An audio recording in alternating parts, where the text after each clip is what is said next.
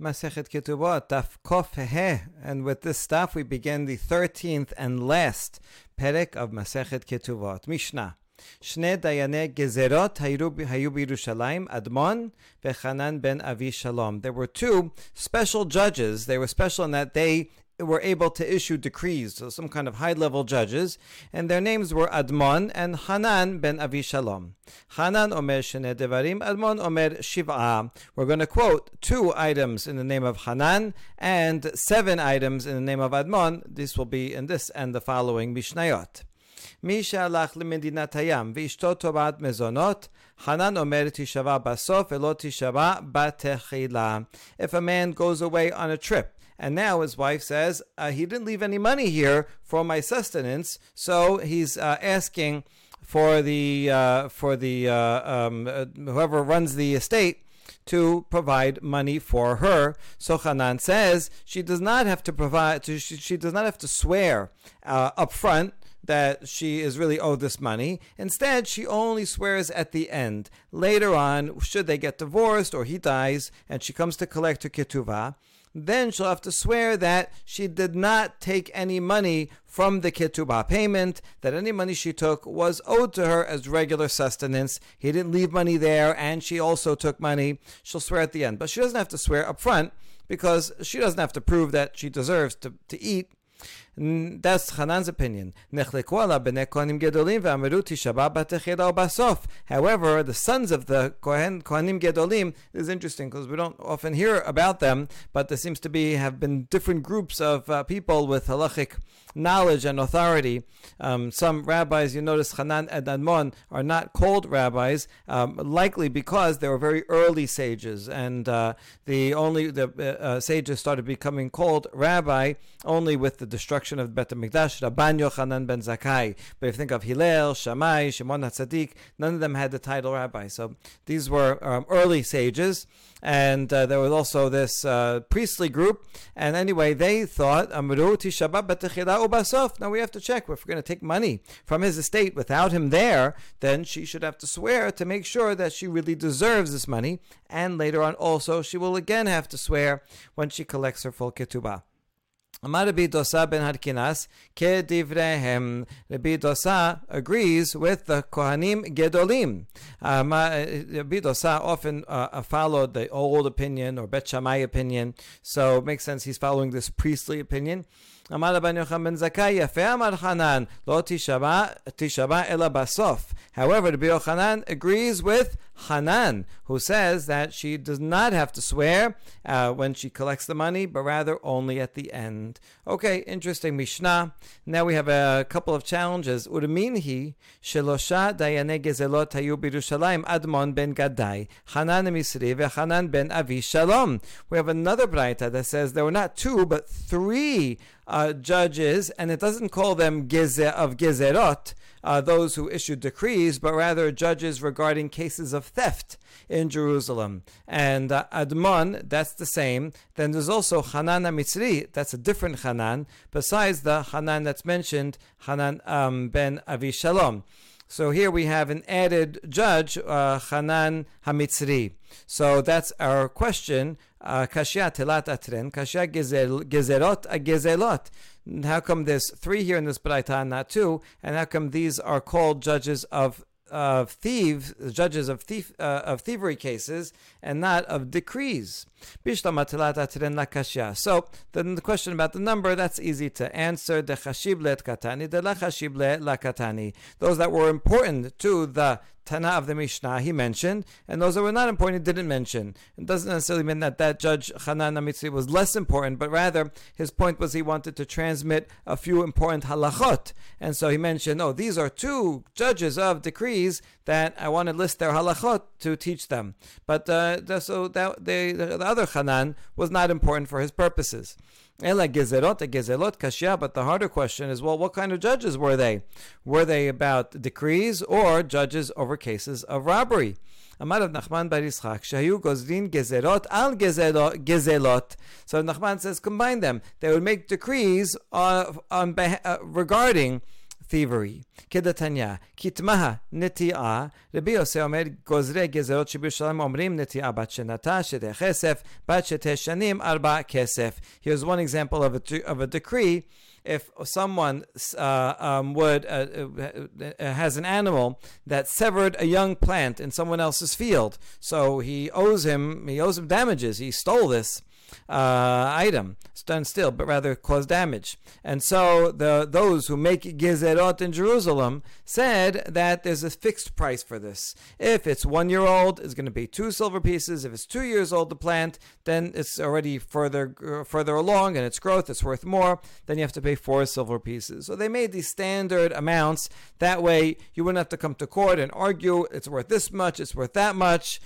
Maybe even these amounts are more than the actual usual amount because they wanted to give more of a deterrence so people would be more careful.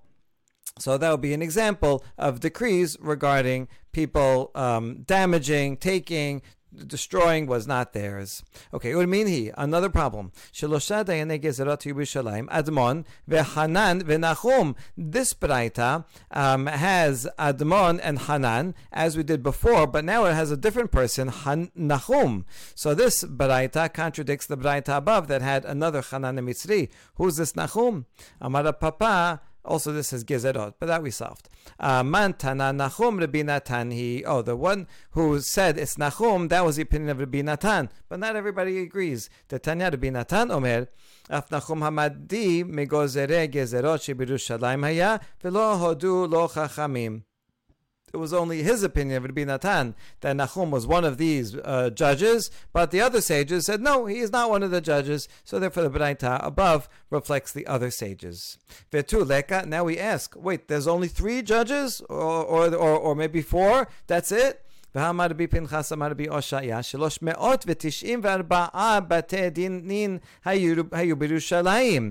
Didn't Rabbi Hoshaya teach that there were 394 courts in Jerusalem, and each court had many people on it, so there must have been a lot of judges. כנגדן בתי כנסיות וכנגדן בתי מדרשות וכנגדן בתי סופרים, and there were that many synagogues and that many houses of study and that many elementary schools. Dayanin tuba'avu, so there were a lot of judges. V'chid kamrinan agozre gezerot kamrinan. But when in this Baraita and in the Mishnah, when it said there was only these 2, these 3, we're talking about these special judges that issued decrees. There were other judges that dealt with other things, but these were the special decree judges. Amar Rav Yehuda, Amar Rav Aseh, Gozrei gezerot shebirushalayim hayu notlin secharan 99 maneh mitrumat halishka. Okay, so now we're going to start a very important topic of how should judges get paid. It wouldn't be right for them to get paid by the people that they're judging, as we're going to see, because that could involve bribery. Instead, they would get their wages equaling 9,900 dinar from the temple treasury, from Trumat Halishka. Everybody would donate, and the part of that surplus they would go to paying the judges. Lo ratzu mosifin lahen. And Rav Aseh's statement continues and says, if the judges did not want that amount of money, wasn't good enough for them, then you'd have to pay them more. So now we ask about lo ratzu atu b'rishir ayaskinan. What do you mean lo ratzu? They could demand anything they want. If we determine that 9,900 is a standard amount, that's that one can live on that. So are we dealing with judges who are evil, that they're just going to say, wait, I want more, I'm going to demand more from the public funds? Rather, what we mean is that if it's insufficient for their needs, then even if they don't wish to receive higher wages, we add to their wages. In other words, we want to make sure that the judges are taken care of at their normal standard of living, whatever is appropriate for them. So if we see that the 9,900 is not sufficient, they can't pay their bills, then we add more to them, even if they don't want to. So it's actually the judges are very righteous. Karna hava shakel istera mizakai ve'istera mehaya ve'daen lehu dayana. Now we have an example of a sage Karna who did not take from public funds. Instead, he would collect istera, small coin, from the innocent party and from the guilty party. I mean, he didn't know who was innocent and guilty until the end, but he'd collect a small amount from both parties, an equal amount, and then he would agree to judge the case. We ask about Karna. How could he do that? Doesn't say don't take a bribe. If he's taking from the litigants themselves, isn't that considered a bribe? And if you'll answer, no, it's only a bribe when you don't take from both of them, because then you're going to bend the judgment towards one of them. But since he took an equal amount from both of them, so then he won't bend the judgment towards either of them. But our question, that we still have another question, even if he's not going to pervert the judgment because of the bribe, then is it then still in that case permitted to take a bribe? It is not. Why does the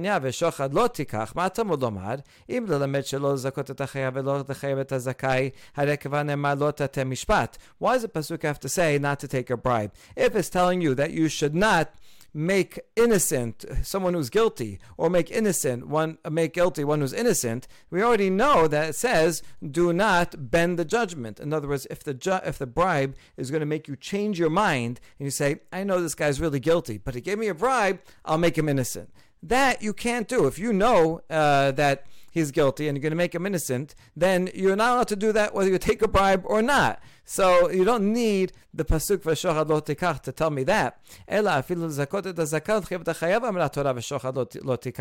Rather, the prohibition against bribery even applies to a case where I know he's innocent and he gives me a bribe. So then I might think that maybe I could take the bribe because it's not changing my mind. I knew he was innocent anyway. I already made my decision privately that he's innocent. It's clear, open shut case. So if it gives me a bribe, so maybe I could take it because it's not changing my mind. No, that's why the Torah says no. You can't even do it in that case because that's what the added pasuk v'shochad lo tikach. Therefore, back to Karna. Just because he's taking from both of them and therefore it's not going to change his judgment, it still should be prohibited because you just can't take money from litigants. So, the answer is it's only prohibited if one's taking it as a bribe, but Karna took it as a salary. That's an important difference. Even though he's taking money from both, if he's taking it out in the open and says, listen, this is my price for my time that I'm going to be spending on your case. Okay, so then everybody knows about it. It's okay. A bribe is usually like under the table. They don't necessarily know that each other gave it. And so that's underhanded. That's illegal. Okay, so he's taking it as a salary. Further question, but Torat Agra Mishare, even as a salary, is it permitted? Vehatenan Mishnan Kiddushin. Hanotel Sachar Ladun Dinav Betelin. If someone gets paid to judge, paid meaning by the litigants, then his judgments are null and void. So he can't do this. Answer is Hanemile Agar Dina, Karna Agar Betela Shakil. That's only true if one accepts payment for the judgment. You can't do that. You have to be, a judge has to either do it for free or has to get paid by public funds. He cannot get a salary for judging. But Karna did something else. He was receiving Sachar Batala. He was receiving compensation for not going to work that day. He has a job. And so now if he's not going to go to work, then he's not going to be able to, so then he's not going to make money from his job. So he says, listen, pay me in order to not go to work. So that's different. He's not actually getting a salary for judging. He's happy to judge for free as long as he's compensated for his loss of unemployment. All right, this is a very important halacha. It applies to other things also, like doctors, teachers of Torah, people who are supposed to do things l'shem shamayim and are not allowed to receive money for them, but sometimes they do need to receive money, and so we use also this reasoning that they're not being paid for this service. They would help you heal people for free. They're teaching Torah because they love Torah, but that time they won't be able to work otherwise, so we're paying them just for not going to work. Okay, v'agal betela mishare. Hold on, even that, is it permitted to give compensation for not going to work? And for a judge, v'hatanya mechoad hadayan shenotel sachar ladun ela shedino din. There's another statement of Braita that says it doesn't look nice. It's ugly for a judge to take a salary to judge. But his judgment is and nevertheless valid. Even though it's not a nice thing to do, it is valid. So what is this Braita talking about? If he actually is receiving a salary directly for judging, then his judgment is his judgment a judgment at all? We said above it, it's not. In that case, it would be null and void. So it can't be talking about that case. Rather, this Braita, rather, it's talking about compensation for not going to work, and it says this is an ugly thing to do. So how could a karna do that? Even if his judgments would be valid, still, it's not proper to act in such a way.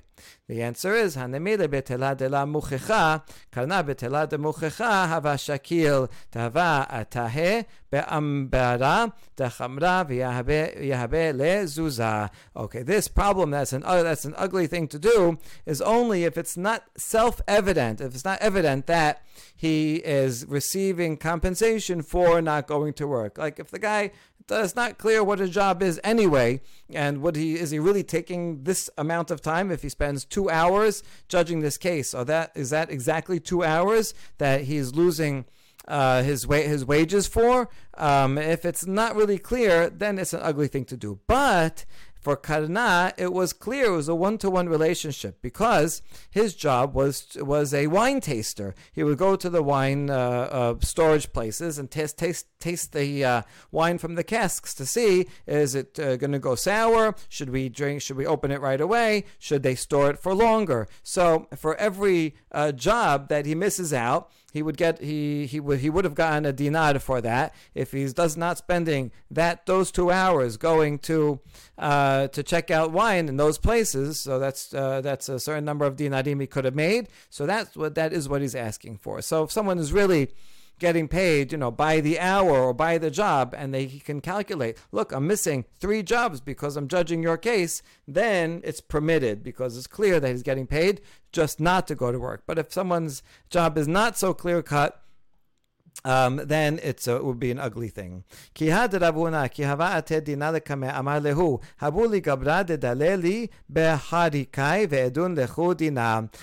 a similar case where it would be permitted is Rav Huna. When a case would come before him, he would say, listen, I'll judge your case as long as you, the litigants, provide a person who can go draw water for me to irrigate the fields, because that's what I was going to do today, and I'm fine to spend time judging your case as long as you provide for the job that I was going to do. That's permitted. Adam chash be'enav noten mamon l'rofeh safek mitzrapeh safek eno mitzrapeh. And now we're going to talk about how terrible taking a bribe is. Look how blind are people who take bribes. A person who has a problem with his eye, has some pain, he would pay money to a doctor, and he's never sure if the doctor will heal him or not, but he's willing to pay just for the possibility of being healed. And yet, for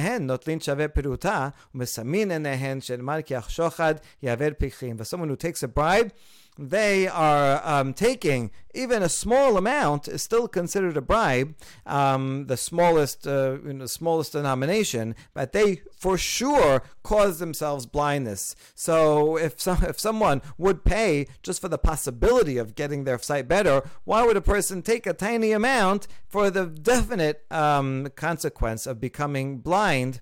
Because the pasuk says, right, bribery surely blinds a person of sight. Bribes even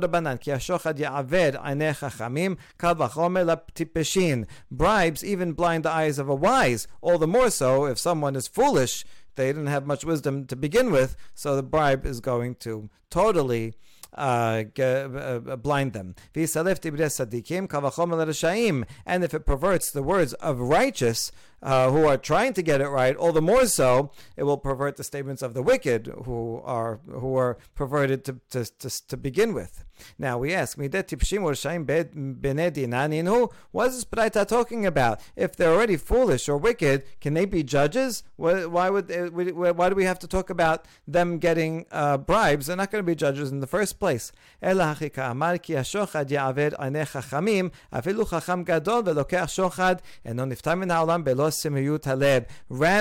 what the pasuk is saying is that that blindness will blind even a person who's very wise. If he takes bribes, he will not die before he will become foolish, right? So yeah, a foolish person is not going to become a judge in the first place.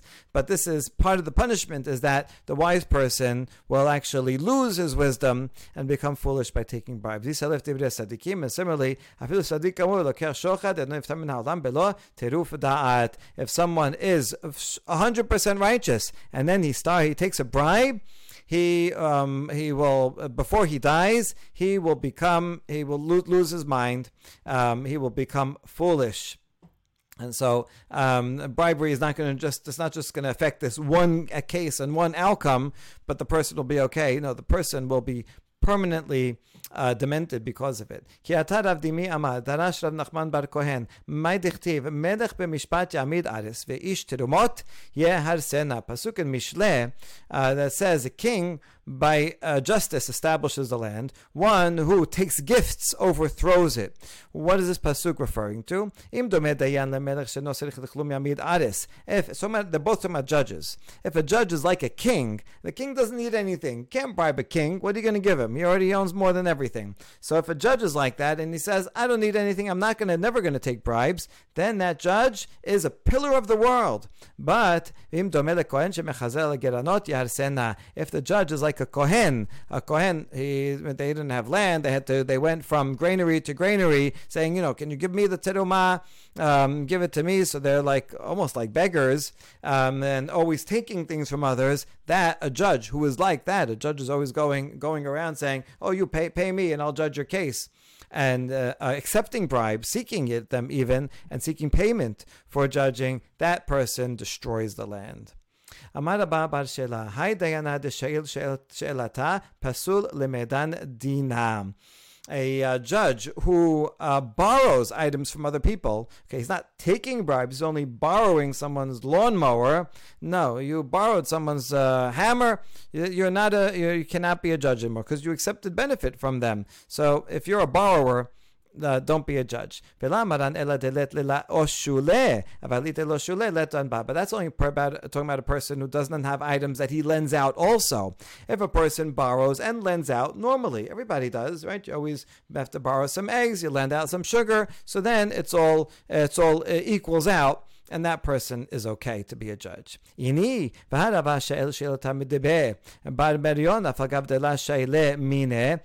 on, how could you say that? Rava, he borrowed items from the house of this Bar Merion, even though they never borrowed from him. There was only one way, so shouldn't that be prohibited for Rava then to be a judge?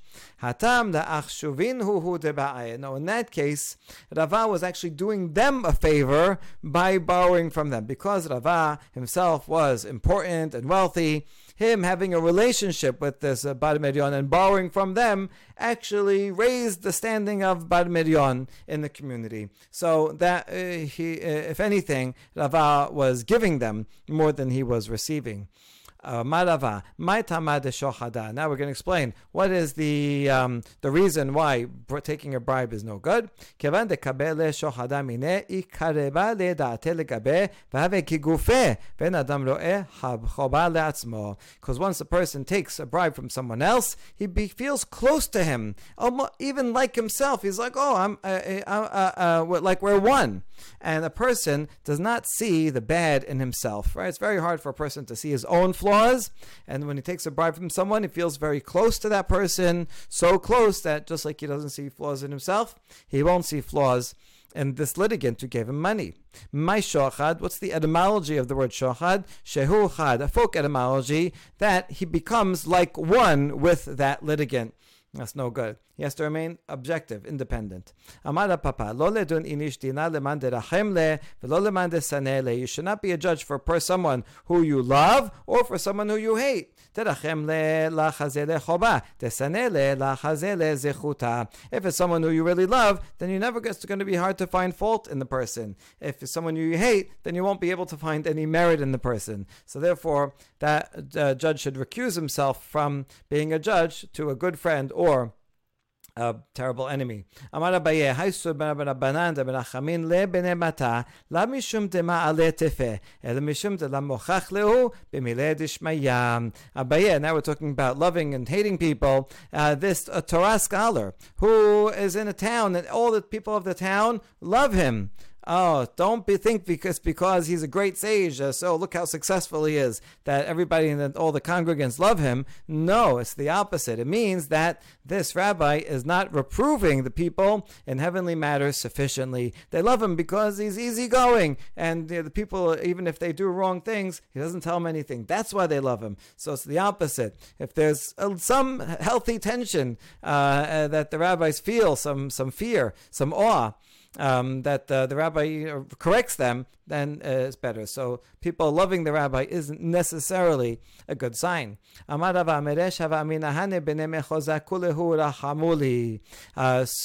himself says, at first, the people of Mechoza, he was the rabbi in Mechoza, he says, all people of the town, they love me. So he was happy.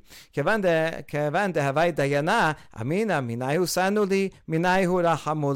became a judge in the town, then I saw that some hate him, some love him, right? And must be because those who he said were innocent, they loved him. Those he said were guilty, hated him. So, it's not because he is in himself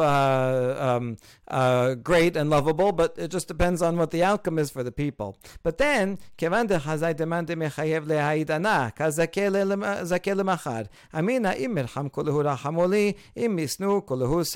then I saw some people come for judgment repeatedly, and one day I could declare them guilty, another day innocent. And so their loving or hating me does not actually depend on whether I say they're innocent or guilty, but rather, like the winds change, if they love me, they all love me, and then sometimes they hate me, and they all hate me. This is just like a trend that they all talk to each other, and I think the point is that it's not worth bothering to please everyone. You can't please everyone all the time. You do what's right, and hopefully people will appreciate it. Tenor Rabbanan, v'shochad lo tikach eno sarich lomar shochad mamon, ela afilu shochad devarim nameh asur. Okay, when the pasuk says, do not take a bribe, it's not only talking about bribery of money, even a bribery of words or actions, as we're going to see. Medeloketi besa lo tikach. Since the pasuk does not say don't take betza, betza would mean profit, would be only money. But the word shochad is more is broader, more general, and includes not only a cash payment, but any type of benefit that a litigant may give a judge is prohibited and disqualifies the judge. Ki had Shmuel hava avad b'mavra. For example, Shemuel was going over a ferry, and there was someone there who put out his hand to give a hand to Shemuel to cross on to the ferry. Amale, my abiditech, Shemuel esem. What are you doing here? What's your business? Amale, dinaitli. I'm coming because I have a judgment, and you're going to be the judge. Amale, pasir nalach ledina. Shemuel says, sorry, now I'm disqualified because you did me a favor and you lent me a hand to cross over onto the ferry. Now I cannot, even though he didn't pay him anything, it was just a nice, polite thing that you do for anyone. Shemuel says, no, now I feel closer, a connection to you. I feel thankful that you did me this favor, so I have to recuse myself. Yateb v'kadain dina parach gadfa areshe. Amemar, similar story, was sitting judging a case. A feather floated, landed on his head. Just a little feather. Atahu gabra shakleh. Some guy came and took the feather out of his hair. Amale maya biditich. So Amemar says, oh, what are you doing here? Amale dinaitli. I have a judgment. I'm going to come and present a case before you. Amale pasina lach ledina. Oh, so now I am disqualified to you from judging your case because you did me even this tiny favor. I already am going to feel slightly favorable towards you, so I can't be the judge. Morukva hava shedi ruka kame. Morukva, one time he was the exilarch, so very important person, and he also acted as a judge. And so one time there was some spit on the floor in front of him. Some guy saw that and he covered it over in order that Morukva would not have to see it and be disgusted by it. A very small favor. Morukva said, well, what are you doing here? I have a judgment to present to you. Now I am disqualified as a judge. Okay. Rabbi Yishmael ben Rabbi Yosef hava ragil ariseh dehava maitele kol ma'aleh shabeta kanta defere.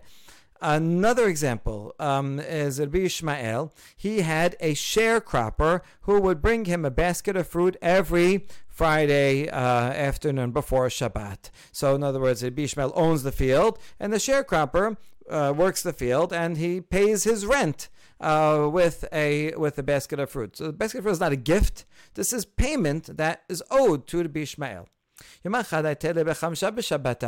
time he came instead of on Friday, the sharecropper came and brought the fruit on Thursday. So how come you brought it now a day earlier? So the sharecropper says, I have judgment. I said, while I'm on the way, I'm coming to you to judge a case. I may as well bring the fruit and save myself a trip. And so Rabbi Ishmael, number one, he did not accept the basket of fruit because it's kind of a bribe. Now, even though it's really not a bribe because Rabbi Ishmael owns that fruit, this is payment that is due to Rabbi Ishmael. He's just paying the rent. But just the fact that he's paying it a day early, that is itself a tiny benefit, and therefore Rabbi Ishmael did not accept it, and he also disqualified himself from being the judge. Oteb Zuza de Rabbanan. Now Rabbi Ishmael instead says, listen, I'm recusing myself. Here's a couple of my colleagues, and they will judge the case for you. And they judged the sharecropper's case, so that was fine. And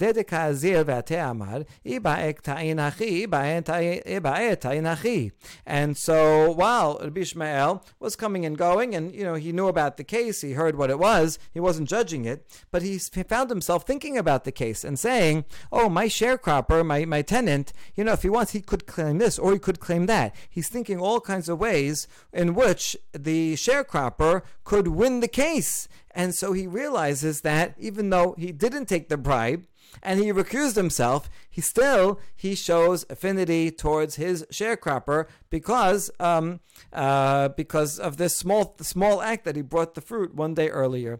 So amarti pach nafsham shemekabele shochad mani shelo natarti vim natarti sheli natarti kach mekabele shochad al hakaba v'chama. And so now he realized how important it is not to take a bribe. So he said, bless the souls, cursed is anyone who takes a bribe. Me, look at me, I didn't take it. And even if I took it, it's mine. It belongs to me. It's my rent, my payment.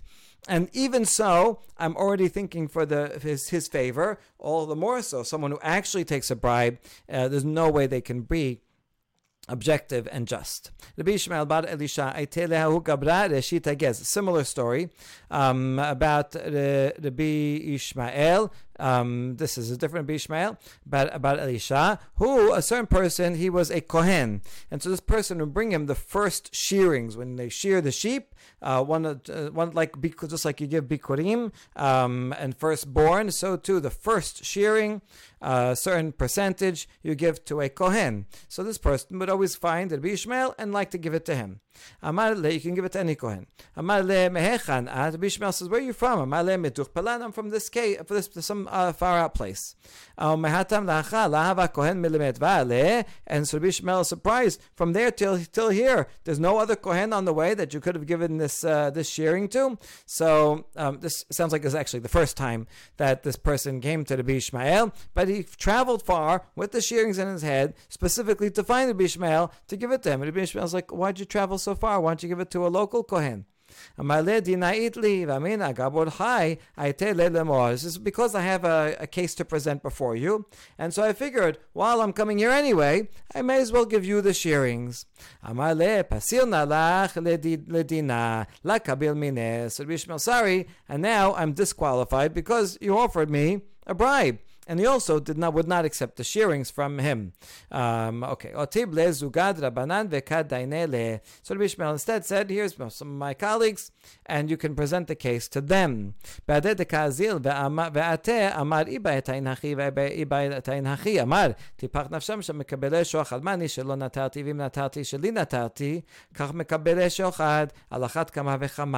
the same reaction while he's walking here and there, and he knows about the case. He says, oh, you know what, if I were him, if I were this guy, I could claim this, I could claim that on his behalf. And so he realized that he is showing favor to the guy who offered him the shearing. So he says, blasted is anyone who takes bribes. Look at me, I didn't take the shearings, and even if I took it, it's okay. It belongs to me as a Kohen, right? I have a right to take them. So it really would not be a bribe.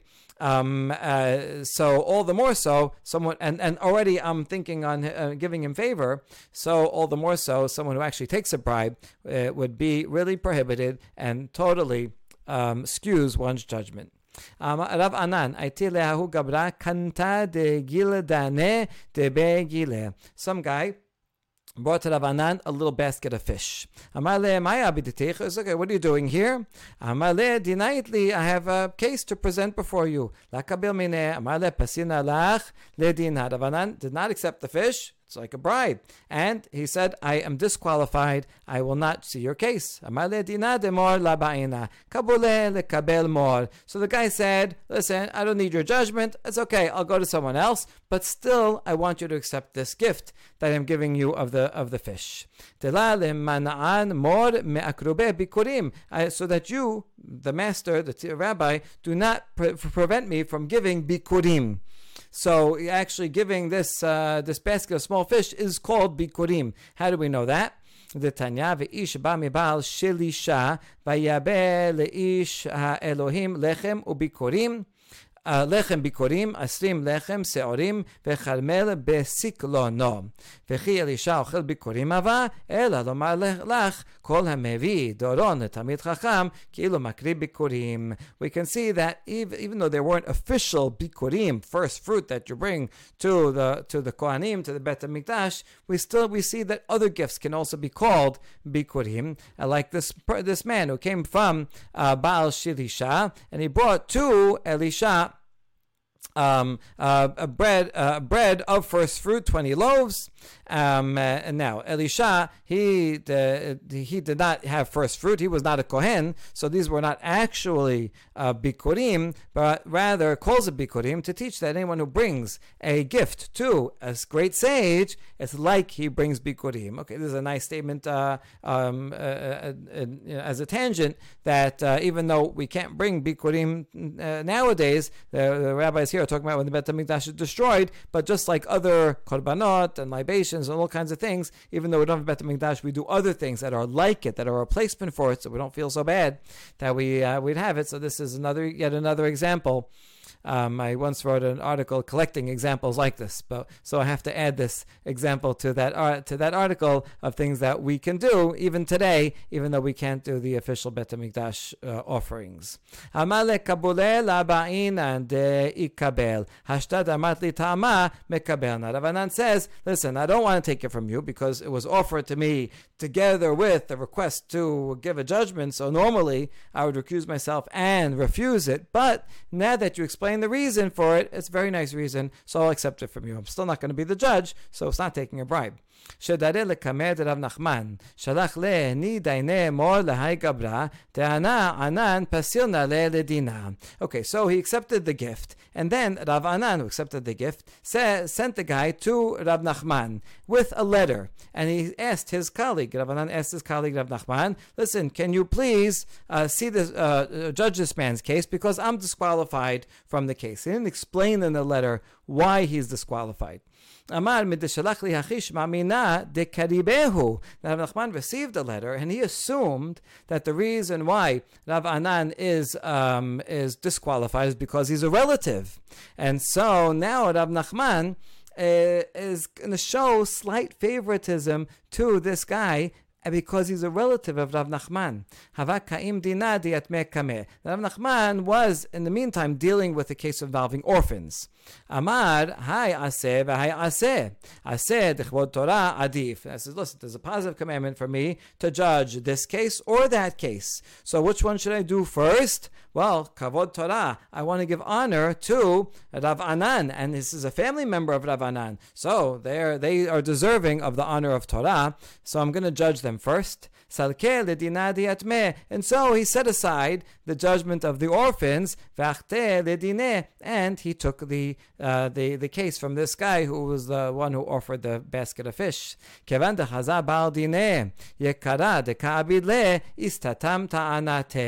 But then, once the litigant, the other litigant, not the one who had the basket of fish, saw that Rav Nachman is giving honor to him as, from a family of a great sage, so he saw that, he says, I'm not getting a fair judgment, and as he's trying to make his claim, his mouth was closed. He couldn't get the words out because he felt so nervous, because he saw Rav Nachman was not going to be fair to him. Rav Anan, now,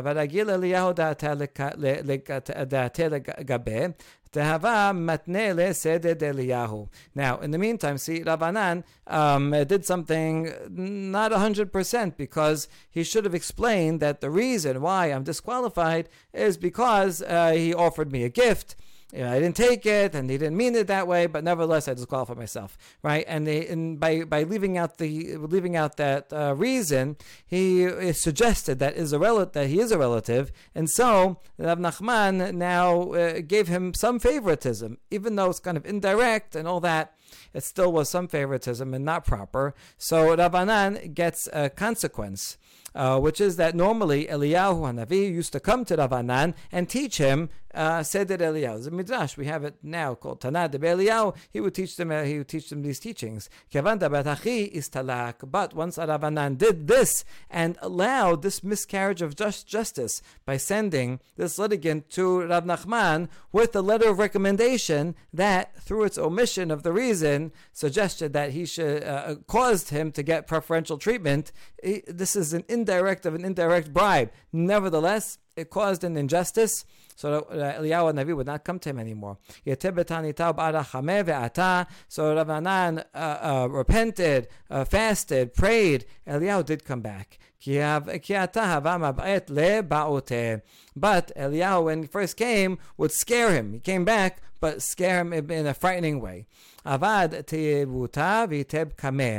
Rav Anan, to hide himself from being scared, made a box, and he sat in the box while he studied the rest of this midrash until he extracted from Eliyahu all of his teachings. Seder Eliyahu Rabbah, Seder Eliyahu Zuta. And this is why people call this midrash has two parts. And part of it is Seder Eliyahu Rabbah, the great part of it. That's the part that he learned beforehand when he was able to sit and learn the whole thing. And the second part is called Zuta, the minor section of Seder Eliyahu, where he's in a box and he's scared and he had to learn it more quickly, not with the same breadth and depth as the first half. So you see, as a consequence of this, even indirect negligence of not writing the letter of recommendation properly, even though he recused himself and all that, even that has a consequence. This type of punishment, and it also is an origin for why we have these two different works with attributed to Eliyahu with two different names. I should point out that if you do go to a Judaic bookstore and buy a work called Tana D'Ber Eliyahu, which is available in Hebrew, it's also an English translation. This work is most likely not what the Talmud originally is referring to, because this work contains some anti-Karaite polemics, and so it definitely has later layers added to it from as late as the 10th century. Nevertheless, this work may very well, probably does, have in it parts of this original Tana D'Ber Eliyahu that goes back to the time of Rav Anan during the times of the Amoraim. So we have a fantastic story about the origins of this significant midrash and such great important lessons of justice. Baruch Adonai Olam, Amen ve'amen.